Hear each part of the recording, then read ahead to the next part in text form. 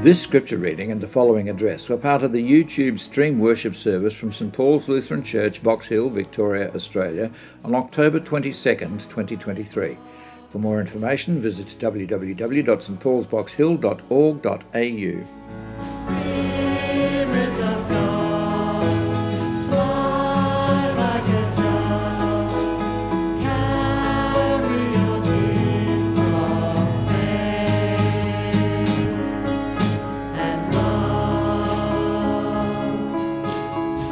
Gospel is written in the Gospel according to St. Matthew chapter 22, beginning at the 15th verse.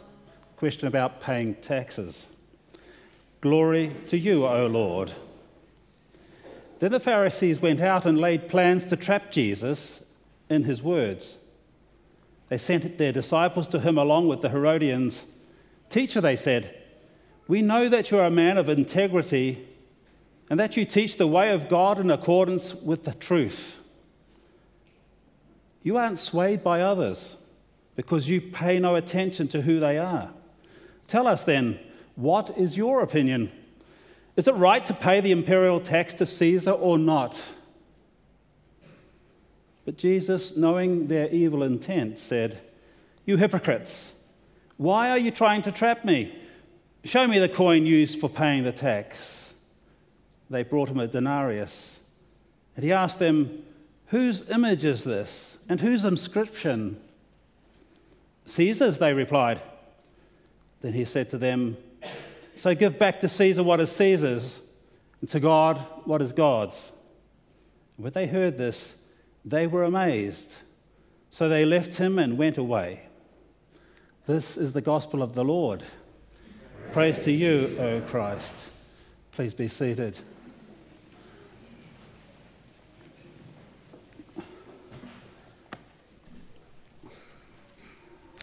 I know last week Sue led you through the scriptures, I think the epistle last Sunday. Every good thing we should be thinking of and doing, and the gift of peace that comes by that. And you might wonder, what does paying taxes, the question of church and state, what does that have to do with peace? Well, in fact, it's part of God's good plan. And so I think as we look at this passage and see how that's been interpreted and used in the church today and in the world, that we might get a great appreciation for church, the role of church and state. Not necessarily the call for separation, because both are to serve the same thing, serve people. They are gifts of God to serve us all. And so our text recounts an encounter between Jesus and the Pharisees who were trying to trap him with a question about paying taxes to Caesar. And that has 5 significant aspects that Amanda mentioned. First of all, it was a trap. It intended to be a trap. The Pharisees and Herodians hoped that no matter how he answered, they could find a way to accuse him of either rebellion against Rome or disloyalty to the Jewish faith. You know, sometimes we get put in a situation of asking your opinion about a thing. You know that you're going to offend somebody, make friends with others, or it's a no-win situation if you want to keep the peace. Well, in this case, the other aspect of this incident is Jesus' wisdom. He responded with great wisdom and discernment. He first asked to see a coin to pay the tax, used to pay the tax, which bore the image and inscription of Caesar. Now, the theme of images goes through Scripture many times. Of course, Jesus is the image of God, and in fact, all of creation is the image of God. And so when Jesus mentions about whose image is this, there might be also some thoughts, well, we're the image of God, so we're to give everything we have to God. But here he's talking just about the tax. Give back to Caesar what is Caesar's, and to God what is God's.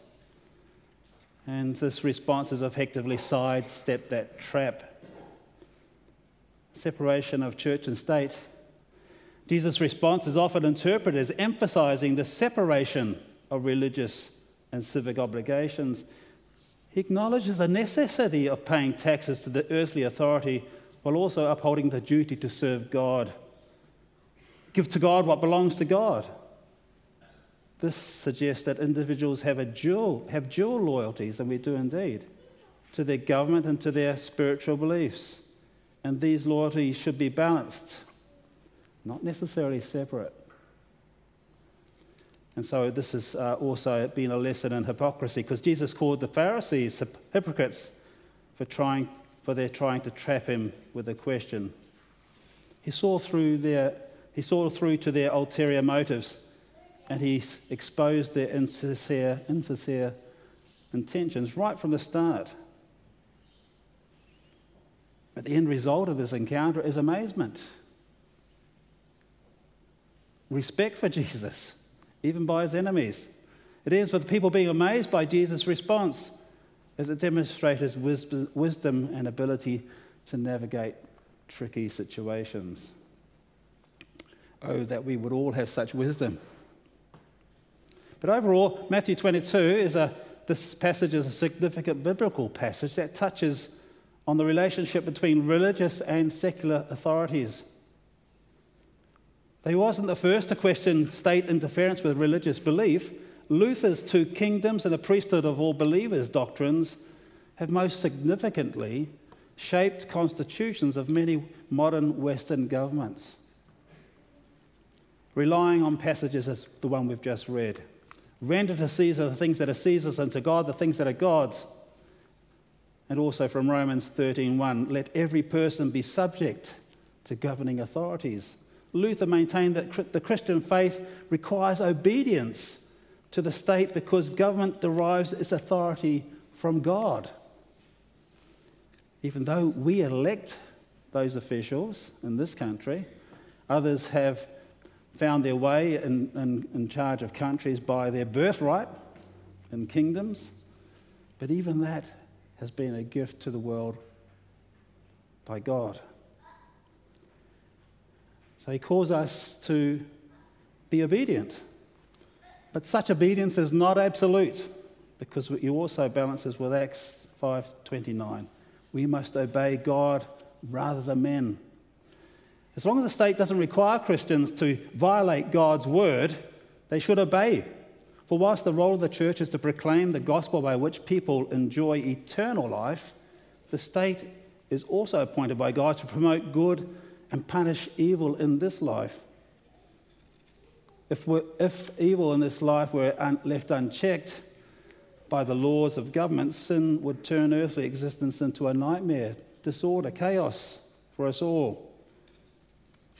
So this is a gift of God to actually bring peace, even though many governments and authorities and powers in this world choose to use their power to battle others and create war. So here we are, Christians, we live in two kingdoms. In one, they hear the gospel and experience the love of God in Christ, and in the other, they experience and obey the law. Indeed, because God has ordained political authority. And Christians can only obey, but they can also not only just obey, but they can also honour, respect, and pray for their rulers, and uphold the laws, or be active in the political scene to improve the actions and the objects of our government. So God has instituted both church and state, but they have distinct purposes and ways of accomplishing their goals. That does not mean they have nothing to do with each other. They are both to serve people. For good order and the welfare of people, they interact with distinctive roles and responsibilities before God. For one thing, the church does its work here and now in the realm governed by the state, law and order, peace and prosperity. These are great blessings from God. And we should give God thanks for this country's government. Even though at times, and perhaps this is why I feel this is an important message to focus on, we often resent government intrusion in our lives. We see that it costs us every time we spend money, or yes, we spend money. Amanda, you didn't go as far as saying, well, actually some of that's lost. GST has been gone to the government in the process. We're not always happy the way that government money is spent. or some of the laws that are brought in. And yet we are to obey and and look for the role of good order and peace in our society. So we can thank God for our government, even if it's the government that we haven't elected. At the time of the Reformation, Lutherans depended on earthly rulers to defend the gospel. So there was a role for the state. They defended the gospel from those who wanted to suppress it by force. These same rulers presented the Augsburg Confession to the emperor and established Lutheran churches in their territories. Many years later, Lutheran immigrants have arrived here in Australia. I don't know if they wore such elaborate hats. Because they treasure what they found here, a land in which they were free to preach, teach, and practice their faith without interference from political authorities. And this religious liberty has not only prevented church and state from working together, this religious liberty has not prevented church and state from working together in appropriate ways.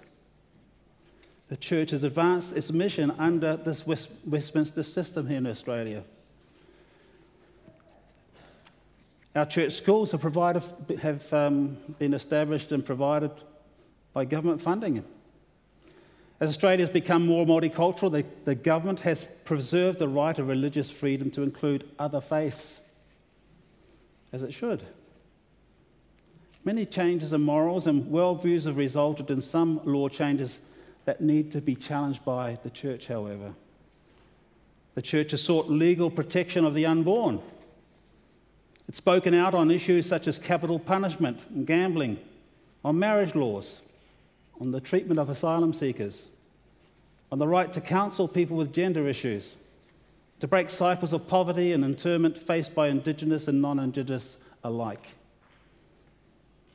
So we can question our government and call them to the ethics that they are and that we believe in too, also, and to give everybody, if in Australian slang, a fair go. Churches, along with all faith communities and community groups, have had to comply with food handling, so we also comply with the rules of the land. Food handling rules, health and safety, child safety and health regulations, as well as tax laws. These things we accept as matters of public safety, not imposed to harm faith communities or restrict the gospel. They are for the benefit of people, for their safety. But however, in regard to some issues, the church must speak law as well as gospel in carrying out its mandate from God. So actually to criticise some of the decisions that are made is not being healthy for all people. That often means addressing public questions from the perspective of God's word. And such doctrinal and theological statements not only advise, so the church, our church also speaks out, as many other churches do. We work together with other churches in appealing to the government in terms of changes in laws. And our LCANZ also makes theological and doctrinal statements to inform not only its members but the wider public of moral principles that should inform public policy. For the government, our Australian government is not its own master. It's accountable to its people, including the Christian component of society. Now, simply put, Luther's two kingdoms doctrine does not require rigid separation of church and state, but neither institution should interfere with the unique responsibilities of the other. When each carries out its own divinely given purpose, it also supports the other's work. So we can rejoice many times in the social welfare activity of our governments. And I'm sure the government also recognises the work of the church too, as it often, as many times when Australian Lutheran World Service is raising funds for overseas mission and refugee projects, the government often matches the giving from our people, and sometimes triples it even. Now, the other doctrine that I mentioned in Luther, that Luther shared with us and has been used by many governments to form their constitutions, maybe the doctrine of the priesthood of all believers. It's also played an important part in the Reformation. The state at that time was controlled by the Catholic Church. It was pretty well indistinguishable, church and state, in many countries in Europe at that time.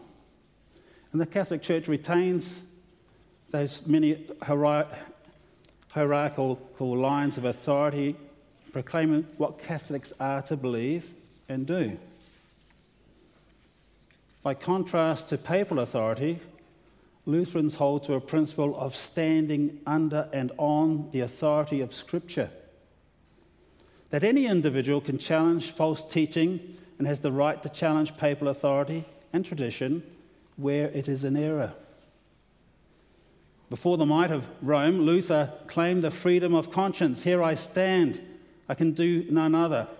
He spoke this fearing for his own life, but also conscience-bound not to deny the teachings of Christ and the truths of Scripture, which were contained in the writings that he would be called to reject.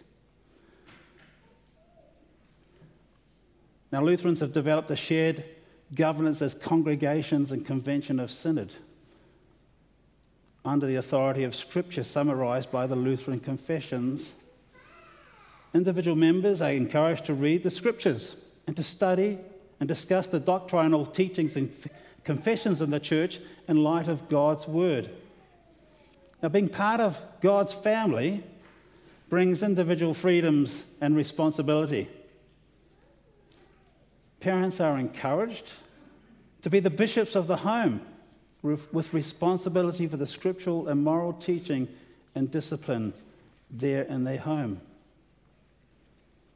Church leaders have a responsibility to engage the political issues and laws of the day and rightly have presented information for members to consider and make informed decisions in regards to things like voting in the recent referendum, beg your pardon. I've got Reformation on my mind. I'm here next week. Make a great pop song. I've got Reformation on my mind. Yes, the church gave some statements on voting in the referendum. But it did not say you must vote this way. And I greatly appreciate that our LCA and Z leaders avoid telling congregations and its individual members what to do or how to vote. They respect our freedom and hold different opinions whilst also encouraging us to live and work together in peace. Now, LCA and Z church leaders are also called and elected to keep congregations accountable. So they are a shared, we elect them as agreed authority within our church, but also under the Constitution, which outlines the role of Scripture and the confessions.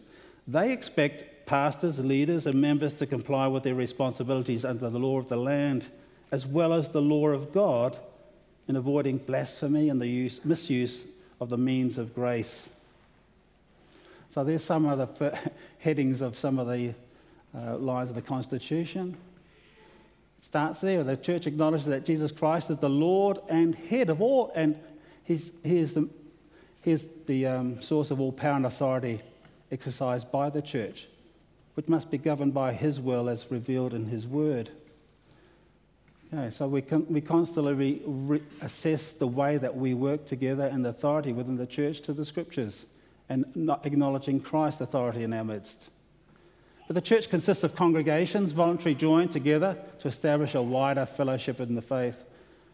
We agree to work together in synod, even though we might have different opinions about certain aspects of the mission of the church.